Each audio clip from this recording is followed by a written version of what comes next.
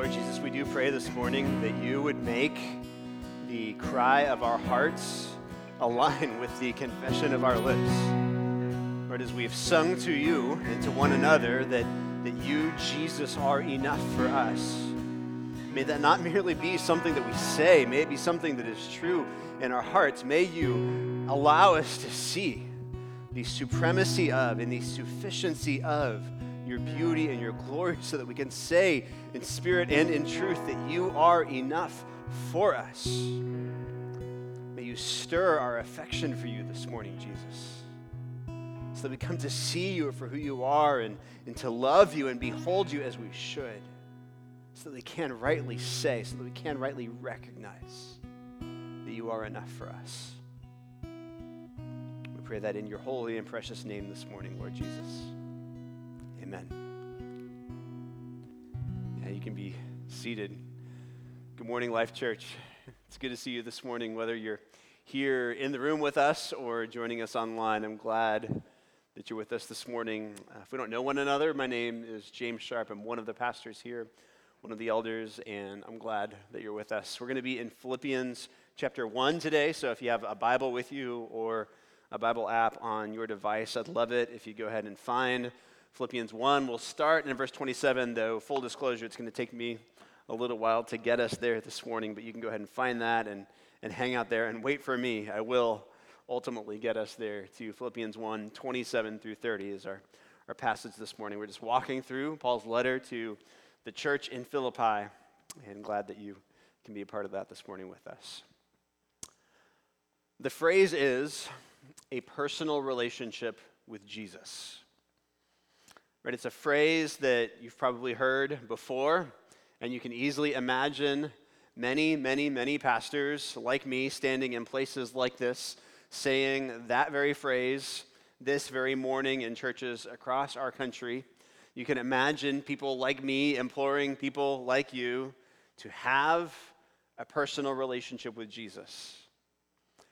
And I think that there's a lot of beauty in that phrase. I mean, there are a few reasons why it's a really good phrase and a good way to think about and to understand what it means to follow Jesus. The first thing that I love about that phrase is the way that it communicates to us the very heart of Christ for us. If we think about it, it is a remarkable and an amazing thing that the King of Heaven, the one who was eternally existent and who will always be eternally existent, the one by whom and for whom and through whom all things were created, the one who sustains every molecule in existence by the word of his power, that King of Heaven desires a relationship with us is a remarkable thing. And it's a personal relationship with us. So he doesn't just want a relationship between a king and his corporate people. He wants a relationship between a king and each and every individual one of us. And that is really an amazing and remarkable thing that the phrase, a personal relationship with Jesus, captures.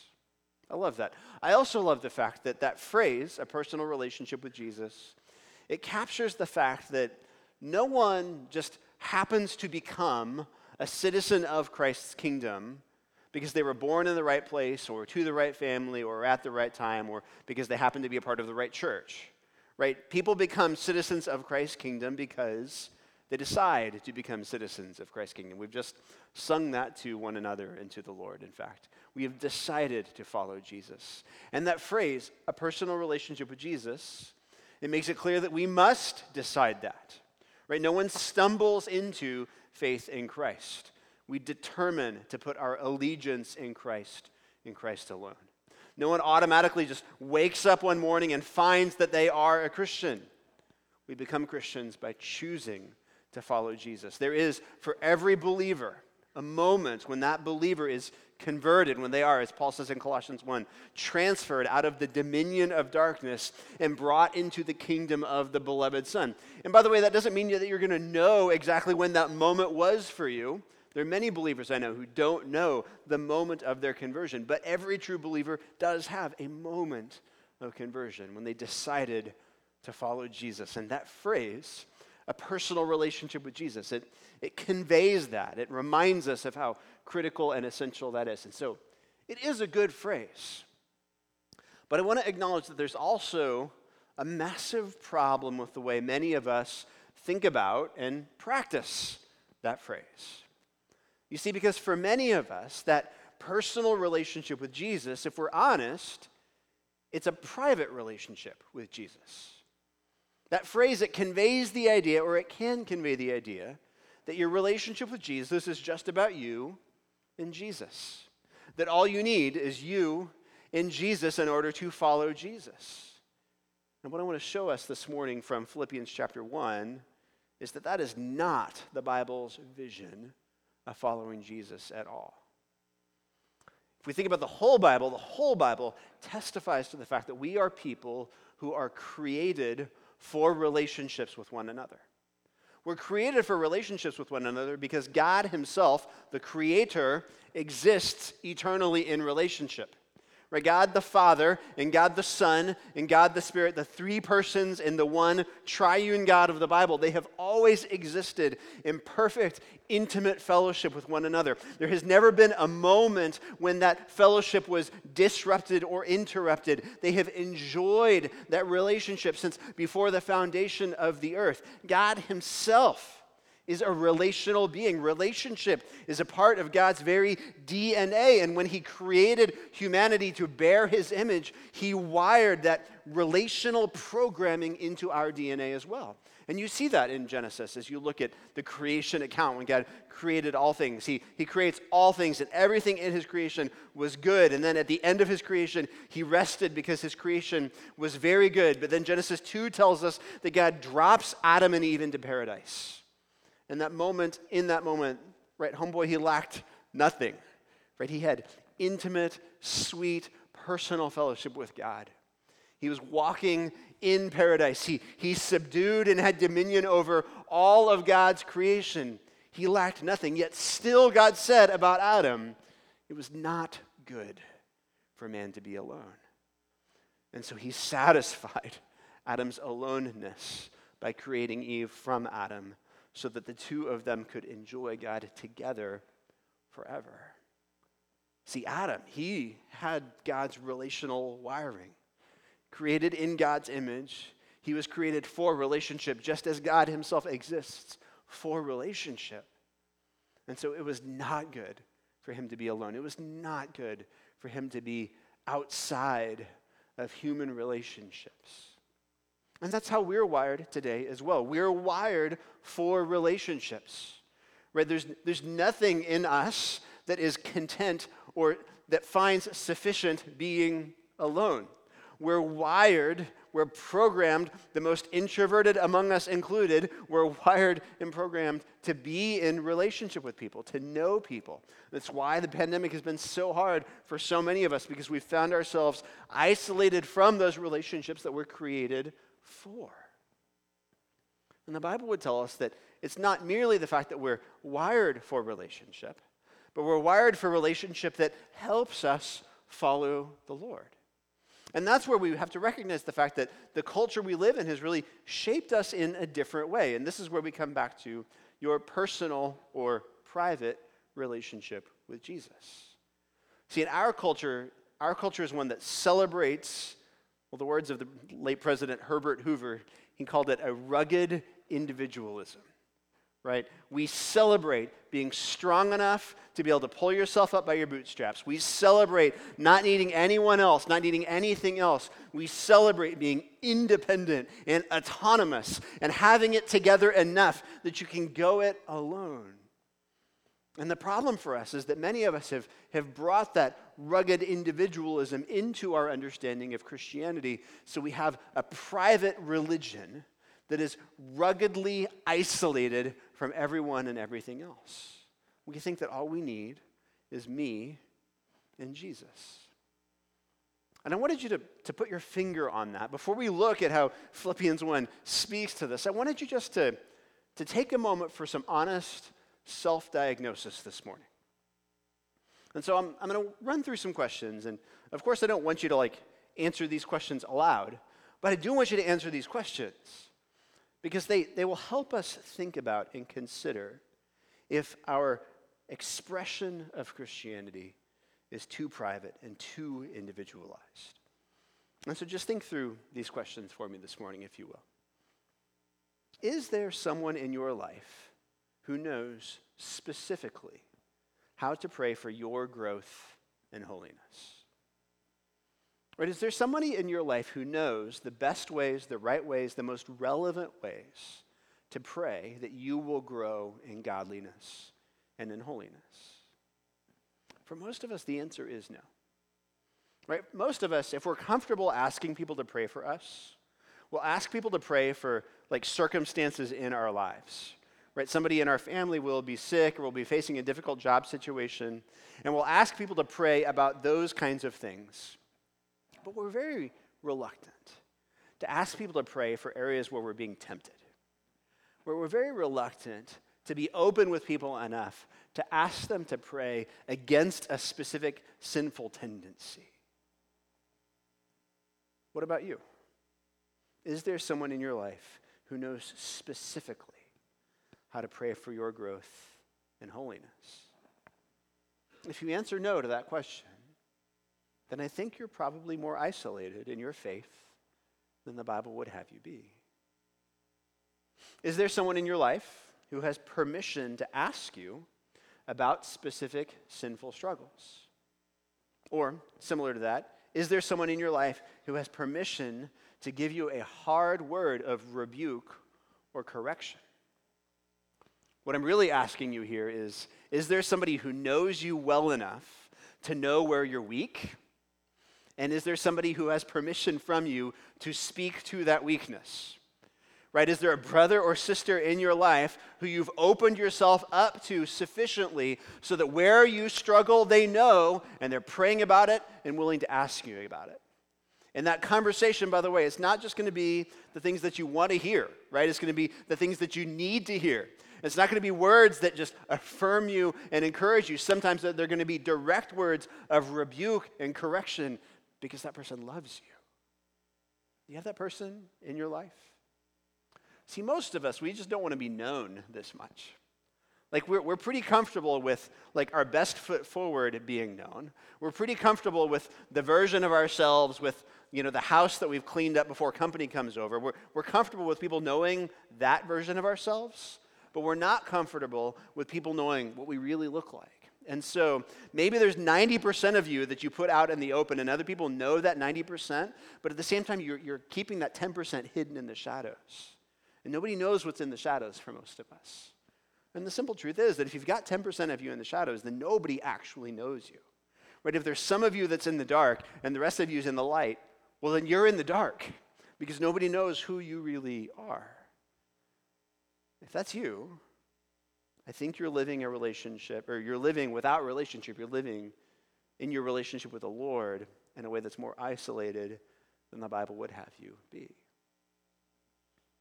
Is there someone in your life to whom you regularly confess sin? Maybe sin against them, maybe not. Is there someone that you just open up to and say, you know what, I've really been struggling in these ways. I've really done these things.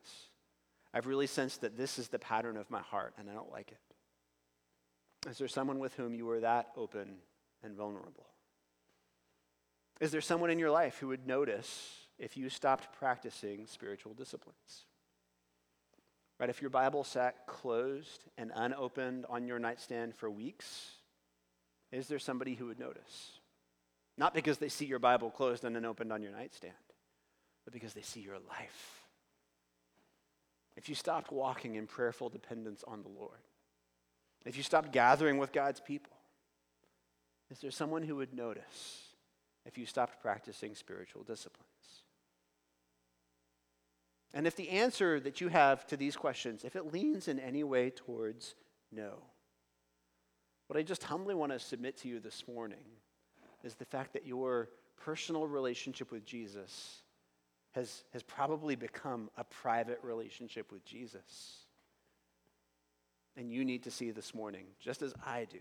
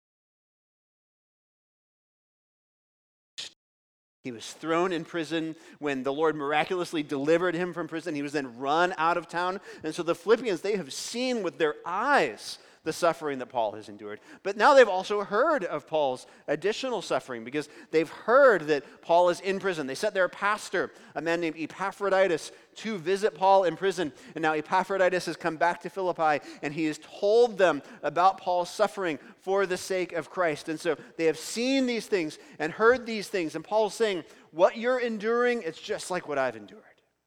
Right? This is the way. Right? This is what it looks like to follow Jesus. We will suffer. We will endure affliction, but we must persevere. But the question becomes, how are the Philippians supposed to do that? Right? How are they supposed to handle that? How are they supposed to stand up in the face of suffering?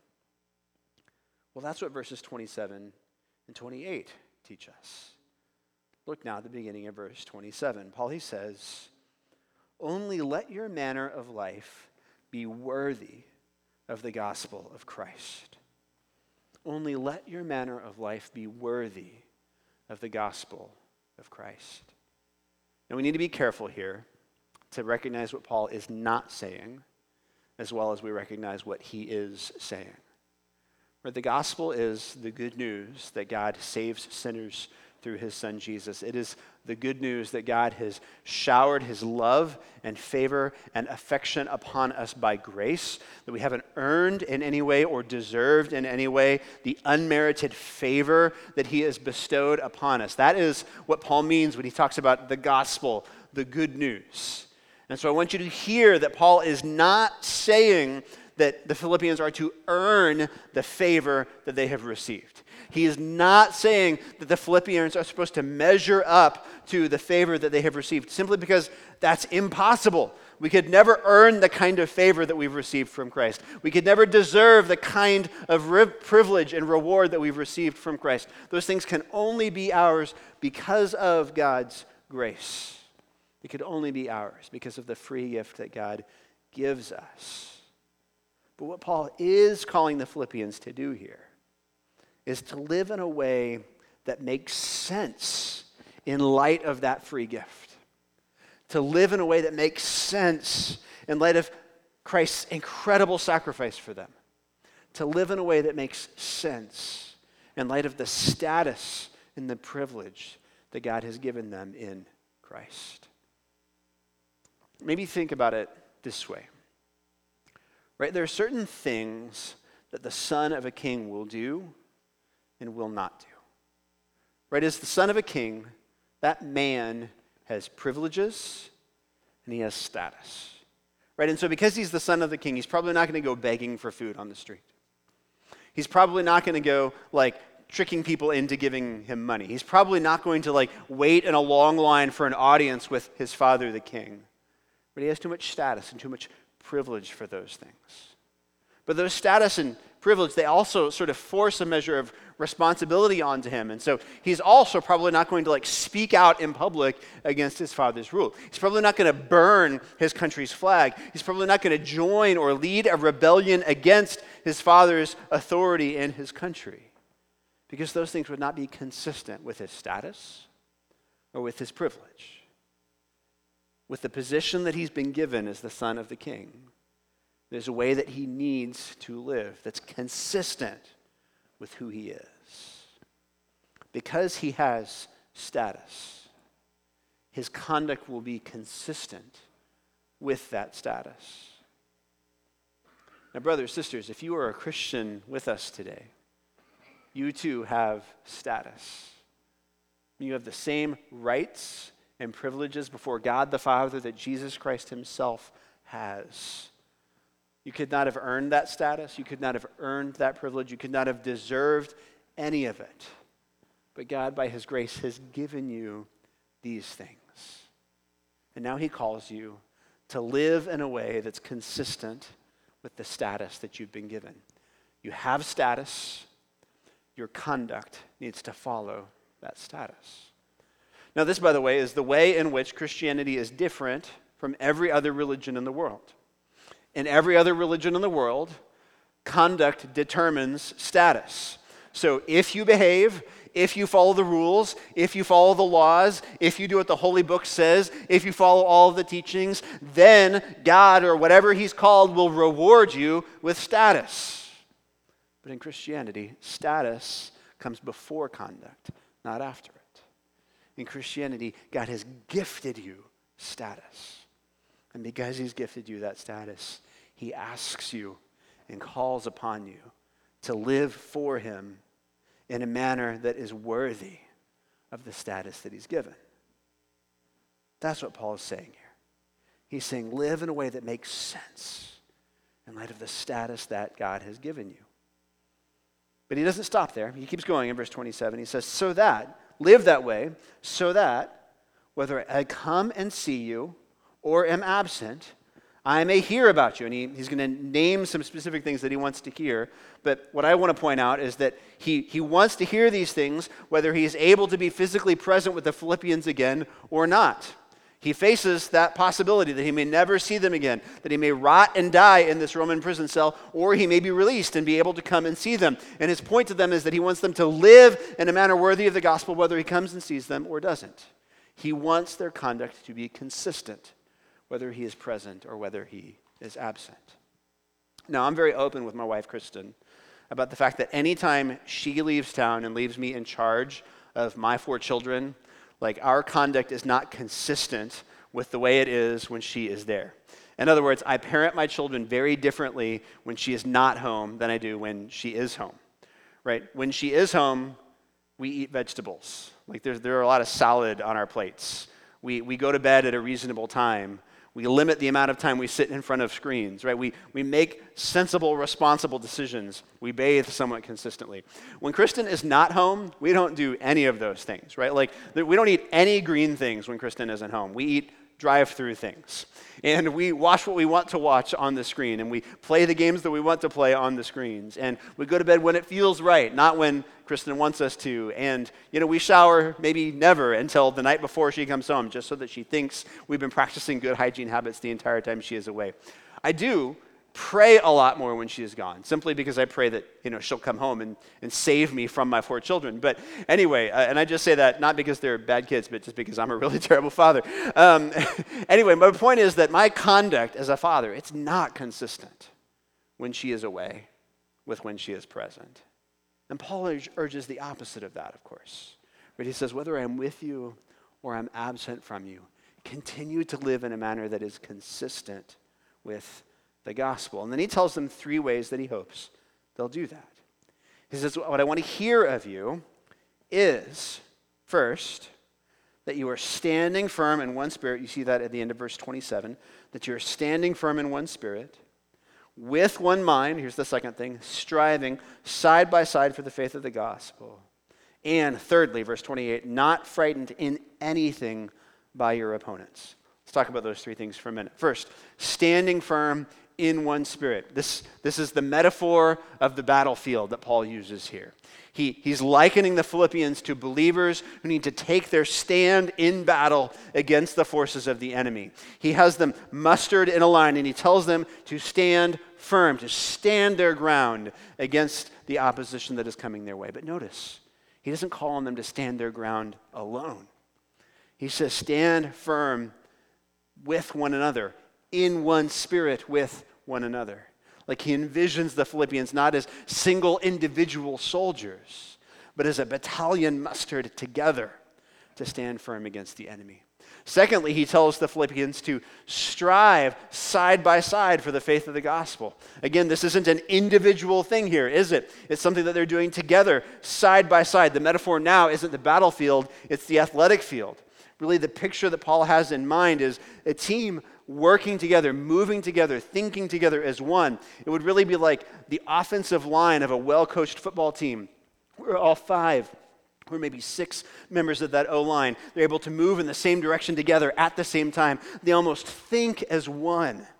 That's what Paul calls the Philippians to, striving side by side together as one unit for the faith of the gospel. And then thirdly, he says that he wants them to not be frightened in anything by their opponents. What does he mean there? Well, he goes on and he says, this is a clear sign to them of their destruction, but of your salvation, and that from God. And what Paul really means here is that when the Philippians' opponents oppose them, that's going to be confirmation of the fact that their faith is real. Right? If their faith isn't real, their opponents aren't going to bother. But because their faith is real, the opposition that the Philippians are receiving to their faith is confirmation that their opponents will be destroyed in the end and that they will be saved. But the center of all of these ideas, the center of this passage is the fact that these things must be done together. In other words, this is the opposite picture of all I need is me and Jesus. Right? This is the opposite of your personal, private faith in Jesus. This is the opposite of all I need is just me and God and nothing else. Because Paul knows the only way that the Philippians will be able to endure in the face of what the Lord is bringing their way, that the world is sending against them, the only way the Philippians are going to be able to endure is if they do it together. Right? Paul knows that rugged individual Christianity fails every time. He knows that we need each other if we are to persevere in the faith. And so he calls the Philippians and us to stand firm in one spirit. He calls the Philippians and us to strive together side by side for the faith of the gospel. He calls the Philippians and us to take courage from each other in the face of opposition. He calls the Philippians and us to deep and meaningful community with one another.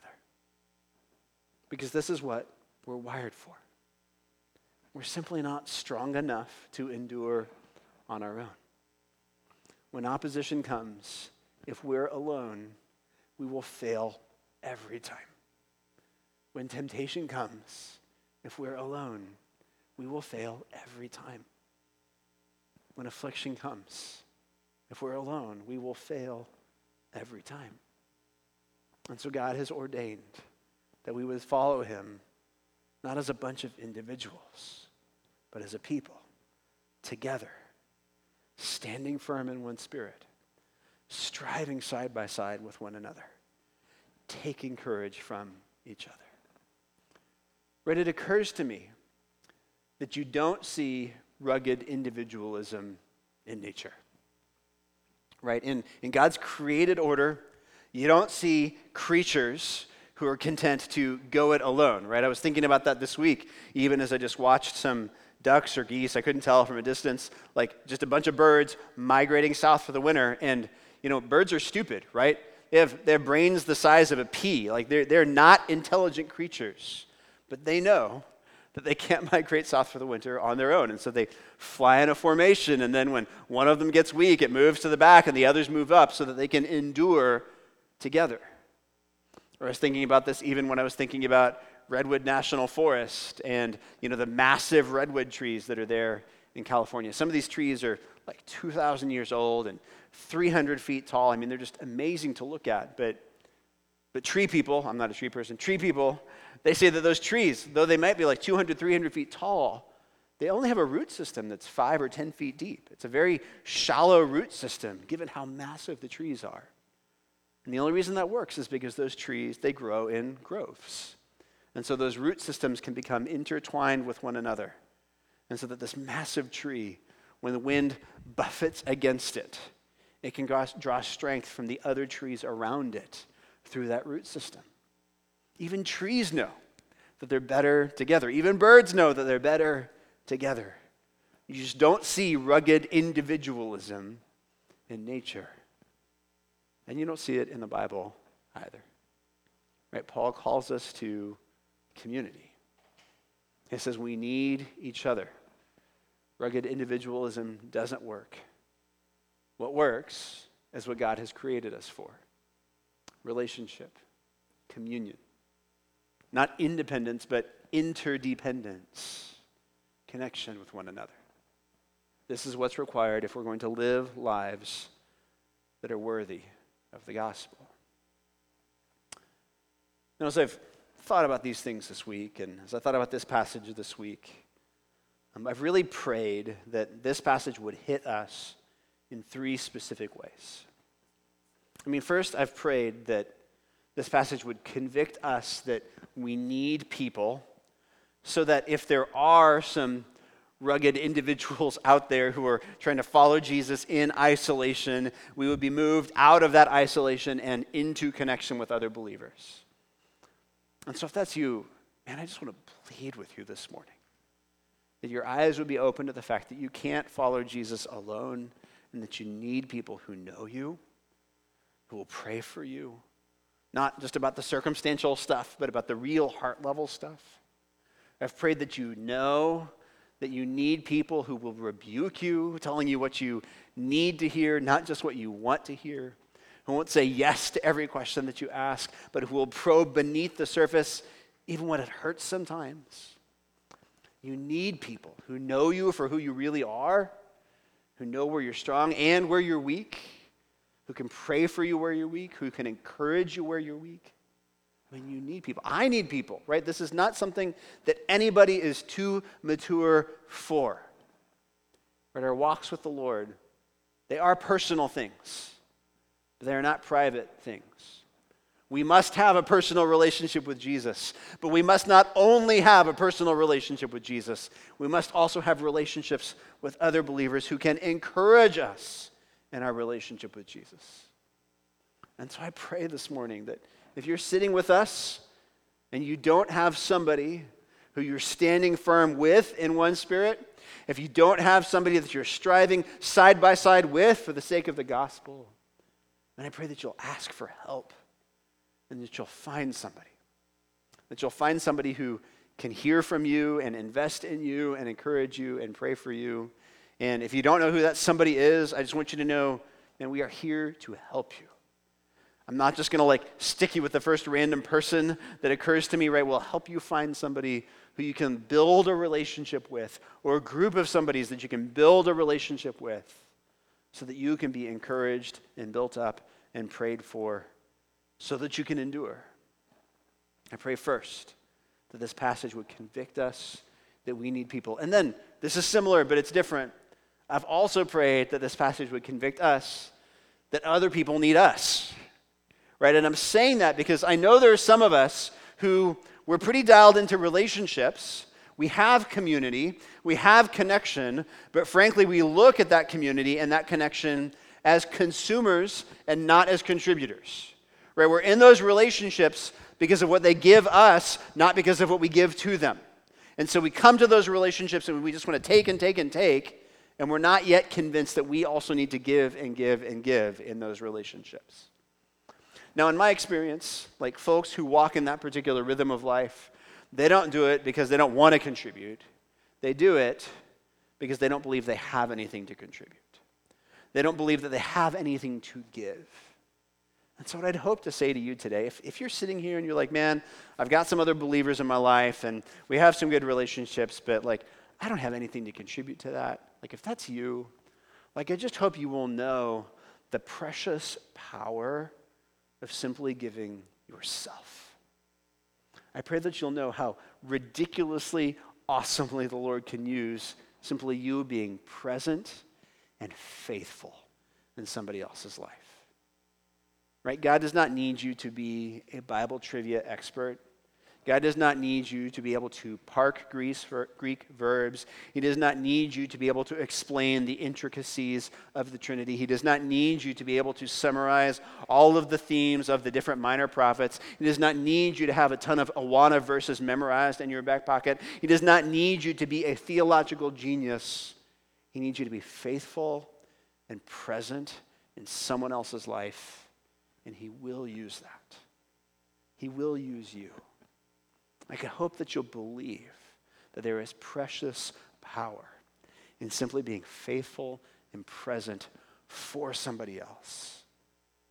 Because there's somebody else who needs you.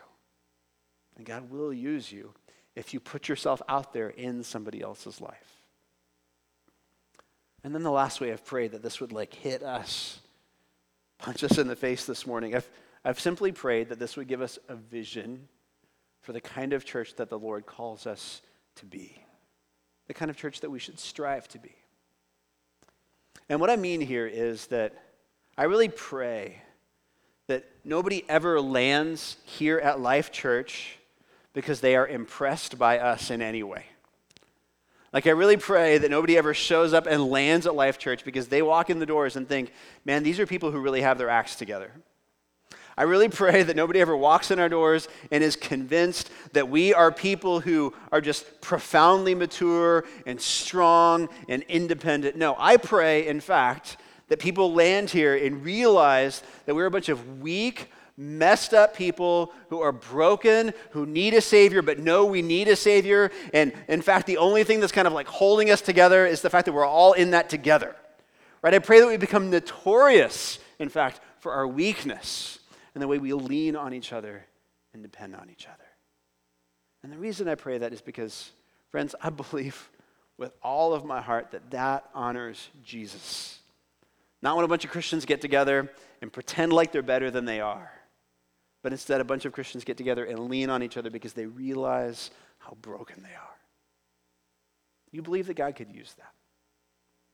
Do you believe that God is honored by that? Do you believe that Jesus would get all kinds of glory if we leaned into that?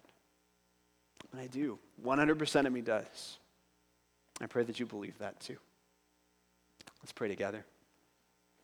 Jesus, we thank you for the fact that you save people who are spiritual messes, not spiritual experts.